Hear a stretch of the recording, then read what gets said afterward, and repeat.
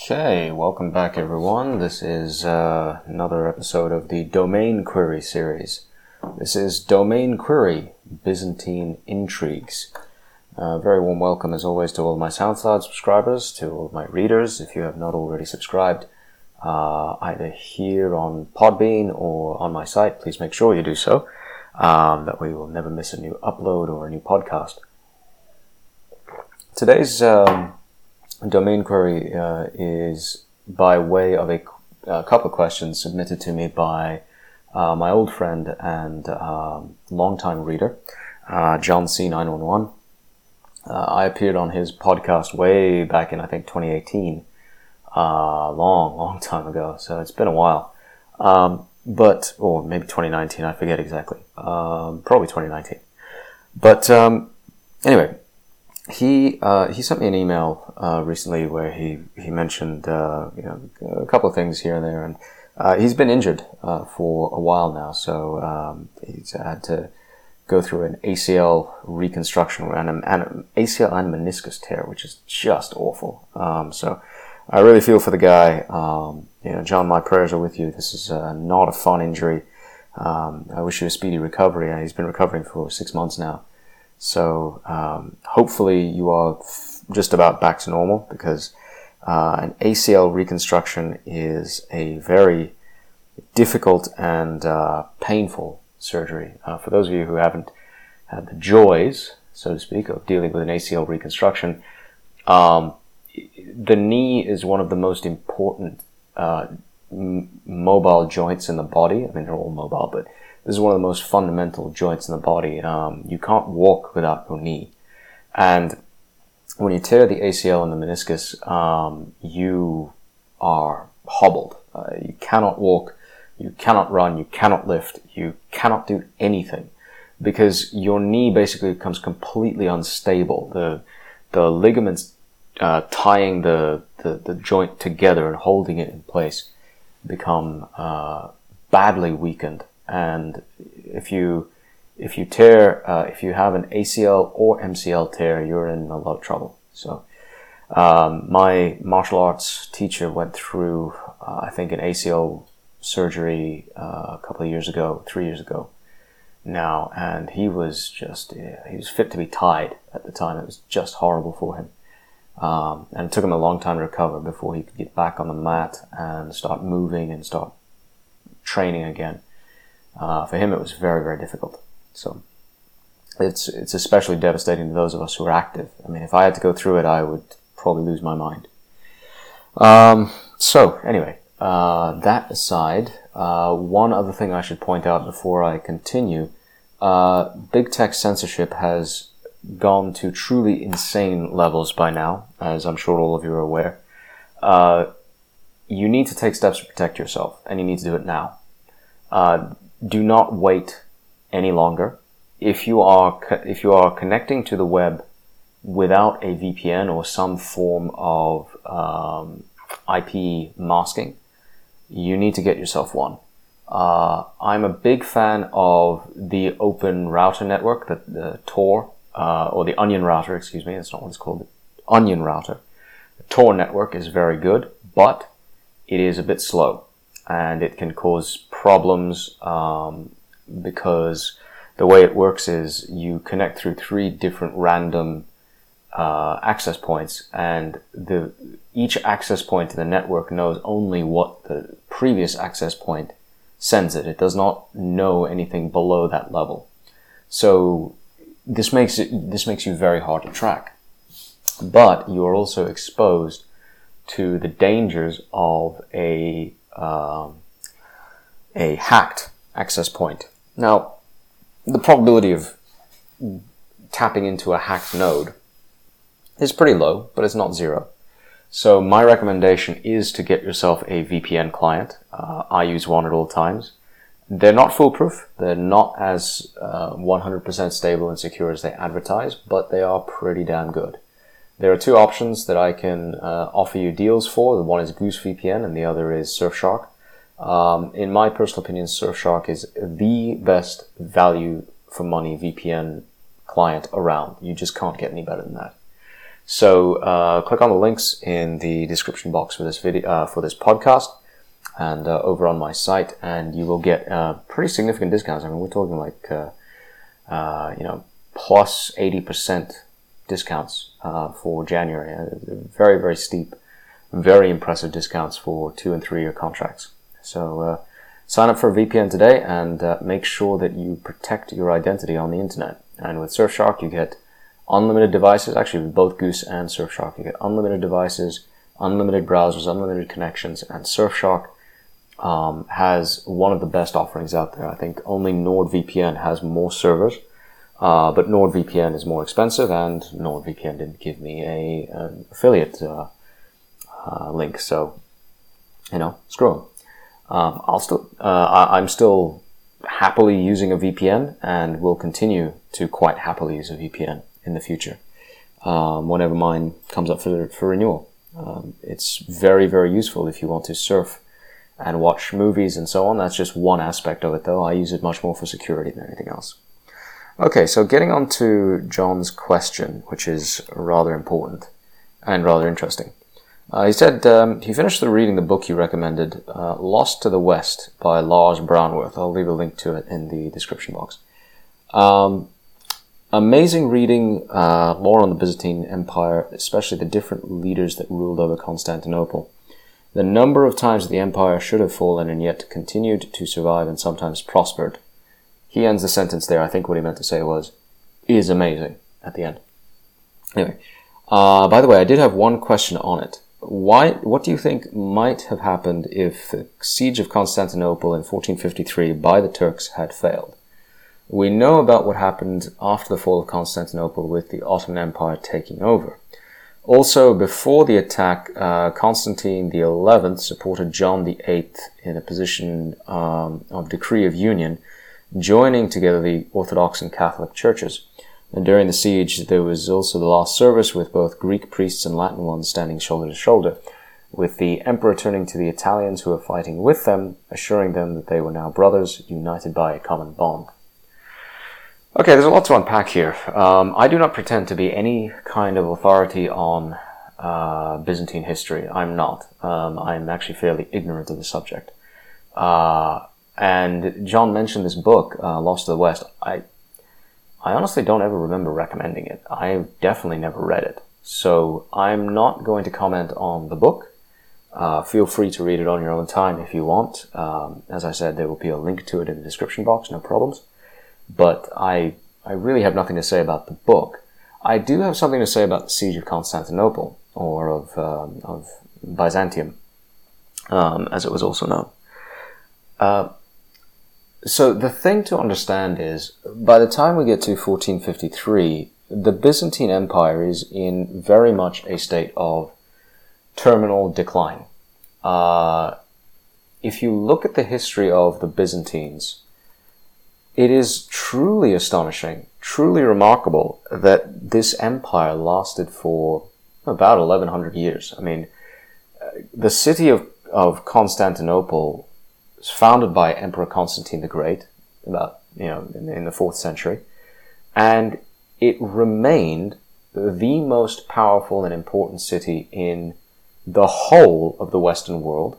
By Western world, I mean Christian world, up until the 15th century. And its fall was an absolutely catastrophic event.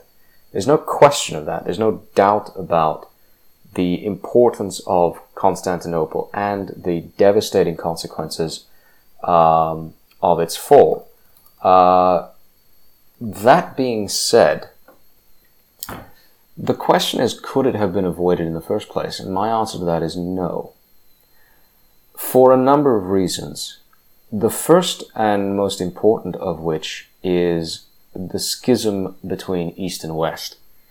And this is something that John points out very correctly as something that was healed in the final days of the siege, and it's a wonderful thing. But to understand why this is so important, you have to go back even earlier. You have to go back about 1,000 years in history to, the 5th century AD. And you have to start looking at the ways in which the Roman Catholic and Greek Orthodox churches diverged over time. And they really did diverge significantly. The Greek churches obviously read out all the sermons in Greek because that was the text of the New Testament. All of the books they had were translated into Greek, including the Septuagint. So the Orthodox Church or the Greek Church used the Septuagint as the basis for their Old Testament texts, as did the Roman Catholic Church. So there wasn't really a doctrinal difference insofar as which books mattered. But there was obviously a huge difference in terms of culture. Now, the best summary that I've ever seen of this, and I haven't read much into it, I'm quite ignorant on this subject, so any Catholic brothers or Orthodox brothers listening to this, please forgive me if I mischaracterize your faith. I do apologize. This is on me, so please, I hope you will have some patience for a very much an ignorant brother when I speak about these things. But Giuseppe Filotto, who you may know of as the Kurgan, wrote an excellent short book recently called Believe, which was all about taking back Christianity and restoring the faith. It's an excellent polemic. I highly recommend it. It was one of my favorite books of 2020, and it provided a very powerful, very precise summary of why the Catholic traditions are the best. Now, I don't agree with him about this simply because I'm a non-denominational Christian. I don't get involved in these food fights. And to me, they are food fights. Back then, 1500 years ago, these were not food fights. These were massively important issues of doctrine and extremely consequential. So, what is the difference in mindset between East and West? Giuseppe points it out rather nicely, in which he says basically, the Catholic mindset is one of classification. Everything must be classified and put into its proper place. Everything must be categorized. It's a very analytical mindset which says we must explain everything. We must investigate everything. Which is one of the reasons why so many great scientists and philosophers came out of the Catholic tradition. And it's very important. The modern world as we know it today, many of the modern miracles that we look at around us would not exist without the Catholic Church. And let's be honest about that. I don't care how much you hate the Catholic Church if you're a Protestant. That is the truth. The world around us today is a direct consequence of all of the great works and all the good things that the Catholic Church did for the world. That is not to say that the Orthodox Church was any worse or any less interested in investigating truth and understanding the natural world around us. It's just that they were more willing to let slide certain areas into kind of mysticism. And that's always been true of the Orthodox Church. They are fine with saying that certain things in Christianity are a mystery. They are fine with not torturing the scriptures too much in terms of finding explanations for things. They just say, look, leave it alone. It's a mystery. My understanding of the Catholic Church's position on the Blessed Virgin Mary is that there are some very strange teachings about her, which try to explain away how Jesus could have been born sinless if he was born of woman and therefore, was exposed to sin in the womb and so on. Whatever. I mean, I'm not an expert in this stuff. I don't pretend to know it. If that's the case, maybe it's the case. But the Catholics would try to investigate that and come up with explanations and epicycles for it. The Orthodox guys would just be like, we just accept it. It's okay. Which is fine. I don't argue with either position. If you're comfortable with one or the other, that's up to you.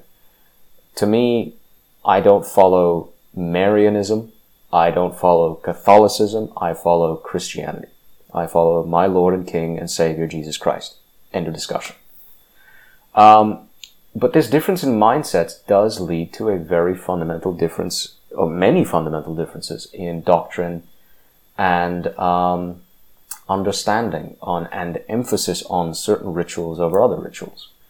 And the schisms got so bad, and the politics got so poisonous, and right down to differences in dates for Christmas and dates for Easter, and which rites you follow and which ones you emphasize, and what when Lent starts and when it ends, and it's like and which birthdays you emphasize, and so on and so forth. It's like, guys, come on, it's not that big a deal. A series of bans and anathemas were put in place in 1054 AD, which really devastated the church. I mean, they split it right in two. And that poisoned chalice carried itself forward through time, through the Crusades. And that's where things really start to get messy. The Roman Catholic world shut itself off from the Eastern world 40 years basically before the Seljuk Turks really started harassing pilgrims going to the Holy Land to visit the Church of the Holy Sepulchre and worship there and so on. And this was a hugely consequential decision, as we're going to see. The results were terrible because when I think his name was Alexander Comnenus, is that right? Alexander Comnenus. Alexius I Comnenus ruled from 1081 to 1118. Yes, he was the one who sent a desperate plea for help to the Europeans, saying that my positions in the East are going to be overrun by the Saracens, by the Hagarenes, if you do not send help. We need to reclaim the Holy Land. That was sent, I think, in 1095, and as a result of the Byzantine Seljuk Wars, and the First Crusade basically, he had tried to make conciliatory measures towards the papacy, but the bitterness of the split was still very fresh and very new. And the Roman Catholic West was very suspicious of the East. They didn't trust them, they didn't view them as proper Christians, they viewed them as heretics, and so on and so forth. And this remained the standard view for hundreds of years. It's actually shocking how long it took for the two halves or two sectors of Christianity to finally put aside some of their differences.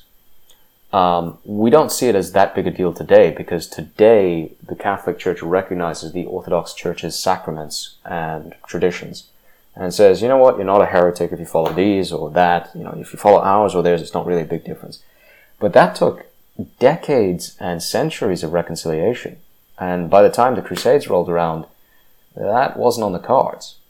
So you have all of this built-up mistrust and hatred due to, again, in my personal opinion, just food fights over doctrine. But, back then, 1,000 years ago, these food fights were actually really important. That resulted in another couple of centuries of misunderstanding, culminating in the siege of Constantinople, the sack of Constantinople in 1204. Now, of all the dumb things Christians have done over the centuries, and we've done a lot of really dumb shit, the sack of Constantinople in 1204 was possibly the dumbest thing we've ever done. It was idiotic. I can't even begin to describe how stupid that idea was. I know, I have some vague idea why it happened. Okay, there was a lot of tension between the Venetian merchants who were, the Venetians who were bringing over the Crusaders, the Crusaders for, I think, was it the third or fourth Crusade? I forget. My history, as I said, my history in this area is not very good. Sack of Constantinople. Internet connection's a bit slow. Being in Pommy Bastard land where I am right now. But anyway, in 1204, a Crusader fleet landed up in Byzantium, and they got very pissy over a number of issues related to passage and pay, and the Crusaders got a bit fidgety and decided to go in and sack the city. It was a culmination of the Fourth Crusade. There you go. They Crusader armies captured, looted, and destroyed parts of Constantinople. And this catastrophically brutalized and wounded an already weakened empire. An already weak empire that could not really resist the ravages of the Ottomans in the east and south, and could not recover the Holy Land from Suleiman the Great. You and I know of him as Salahuddin or Saladin. And by the way, he was a Kurd. He wasn't your bog standard Muslim. He wasn't an Arab or a Turk. He was a Kurd. He was well known for instructing his own clerics about what Islam actually says, which was pretty amusing. He's presented as a model of knightly chivalry and chivalric conduct, thanks to his battles with Richard Coeur de Lion, or whatever his name was, however you pronounce it, it's French, Richard the Lionheart. But he himself was very much a hardcore Muslim, and his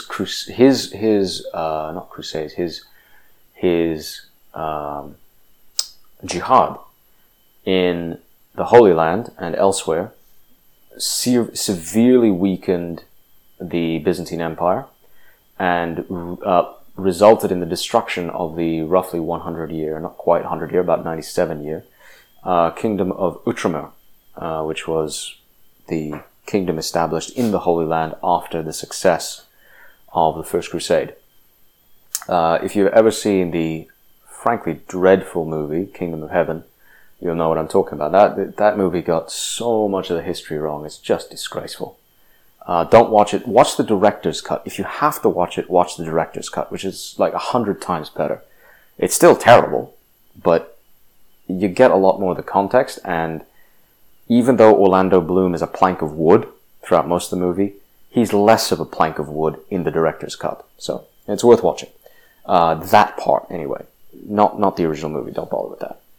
So, in summary, the sack of Constantinople in 1204 would have to be completely undone. The bans and anathemas of 1054 would have to be completely undone. All of the bad blood between East and West would have to be undone, and that's just not going to happen by the time you get to 1453.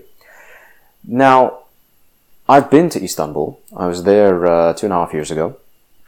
Beautiful city, amazing place, but turning into a place packed with radical Islamist nutbags now, unfortunately.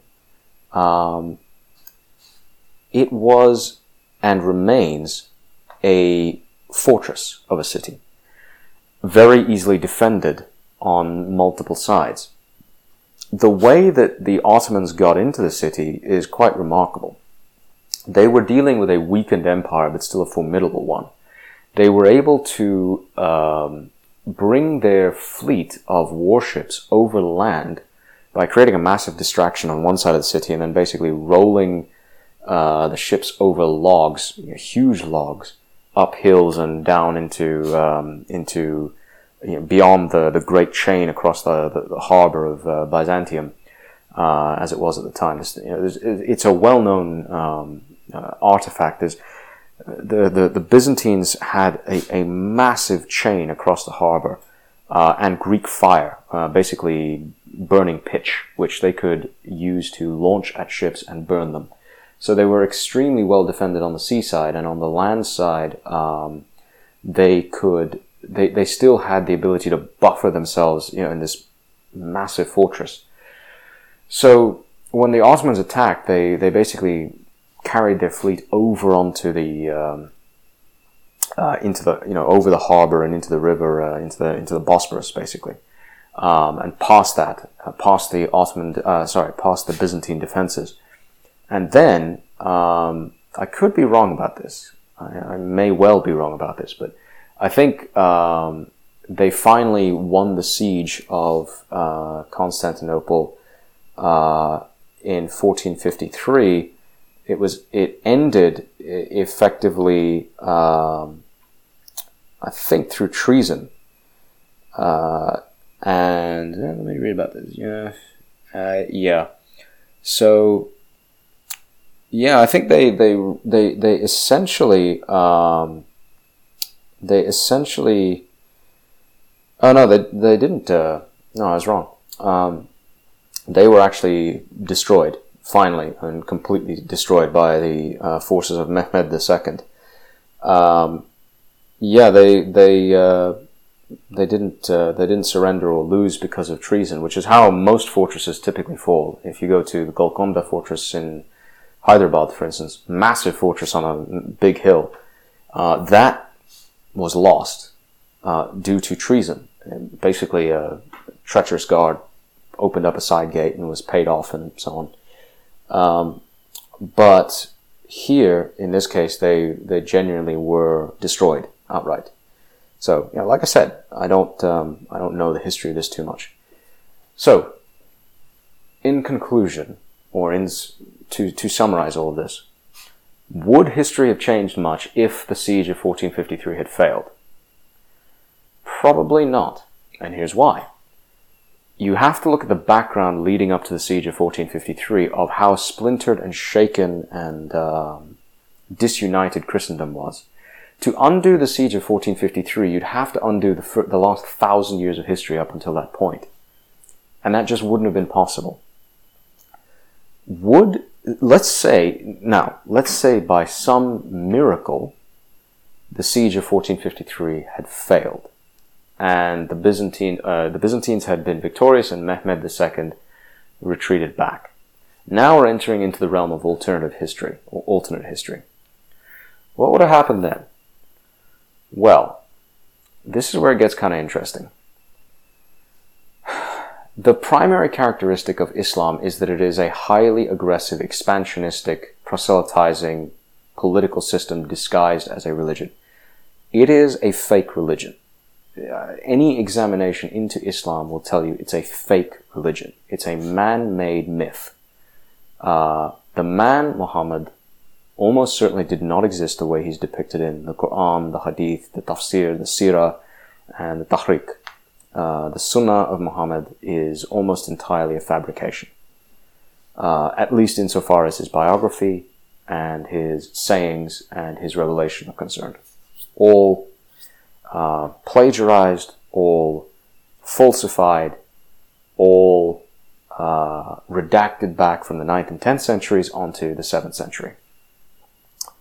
The religion known as Islam is almost certainly an Abbasid creation, redacted back from the 8th century and onwards back to the 7th century because they needed a way to control the population that they inherited from the Umayyads, and the Umayyads from the Gnostic Christian and or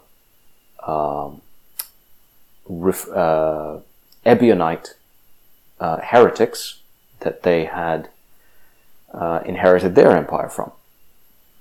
So, the fundamental characteristic of this faith is that, or this ideology, and it is a virulent political ideology, is that when it expands very rapidly, because its primary method of conversion is through killing people, forcing them to convert at the point of a sword, or requiring them to pay the jizya tax. Those are your only three options in Islam.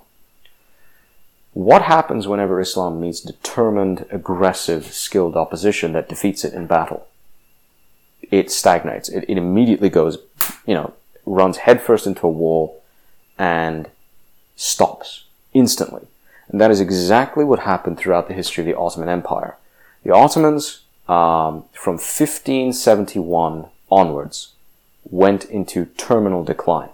because that was the point at which, at the Battle of Lepanto, they saw the complete destruction of their fleet, right?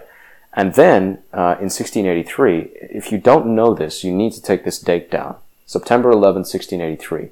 That's the date of the final siege of Vienna.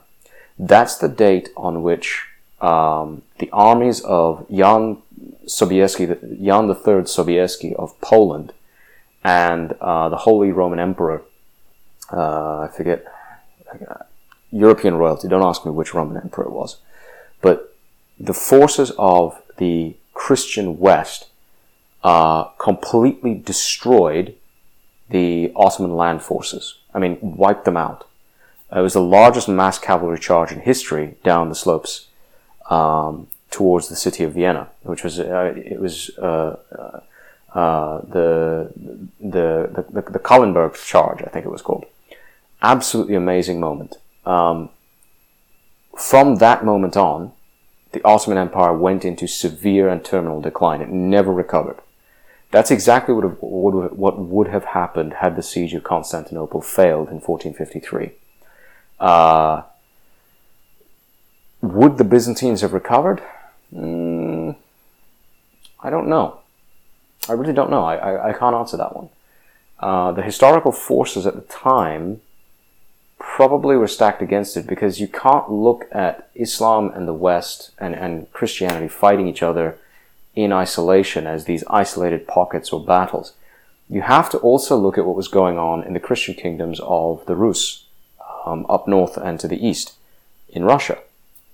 The reason why the Russians have such a proud and strong history of standing up for Christianity is precisely because of the fall of Constantinople and the rise of Moscow as like the third Rome. Would Russia have been able to fight off the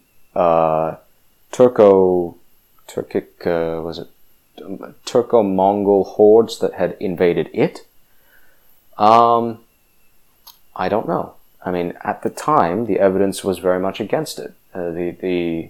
The Russians were really struggling, and the Russians continued to struggle into the 17th century against European Christians invading from the West. So, I think the lesson to take away from all of this, if anything, from this whole rambling diatribe about whether Constantinople could have been saved or Byzantium could have risen again or so, the lesson to take away from all of it comes back to what I said at the beginning of this discussion. Stop with the stupid food fights. Stop arguing over matters of doctrine. Start paying attention to what our Lord said. Stop worrying about whether this rite or this apostle or that apostle or this tradition or that tradition or this date or that date is correct. Stop it. Just stop it. History for the last 1,000 years has taught us that we have bigger problems to worry about. So, shut up. Stop bitching about why his tradition is more, or your tradition is more valid than his tradition. I don't care. As long as you are not espousing outright blasphemy and heresy against what the Bible says, as long as you are not a progressive Christian, as long as you believe that Jesus was sent down to die, Jesus is the begotten Son of God, who has coexisted eternally with the Lord, because that's what the Bible says, and that he was sent down to die on the cross for your sins and rose again from the dead 3 days later. As long as you believe in that, and as long as you try to follow what he said you should do, stop it. Just stop with the arguing and get on with the actual fight, which is staring us in the face. That, to me, is the true lesson of 1453, and I think, as John points out in his email, that is exactly what the defenders of Constantinople did at the end. They put aside their differences, they banded together, they came together as one, and they fought for their lives against an enemy dedicated to their destruction. And, in fairness to them, they did the best they could under very, very difficult circumstances. Would that we all have a chance to stand up for our God and our faith, the way that those men did. So, food for thought. Anyway, this has gone on for quite long enough, and I need to get some sleep because it's bloody late. This has been Domain Query, Byzantine Intrigues, and I am Didact, signing off.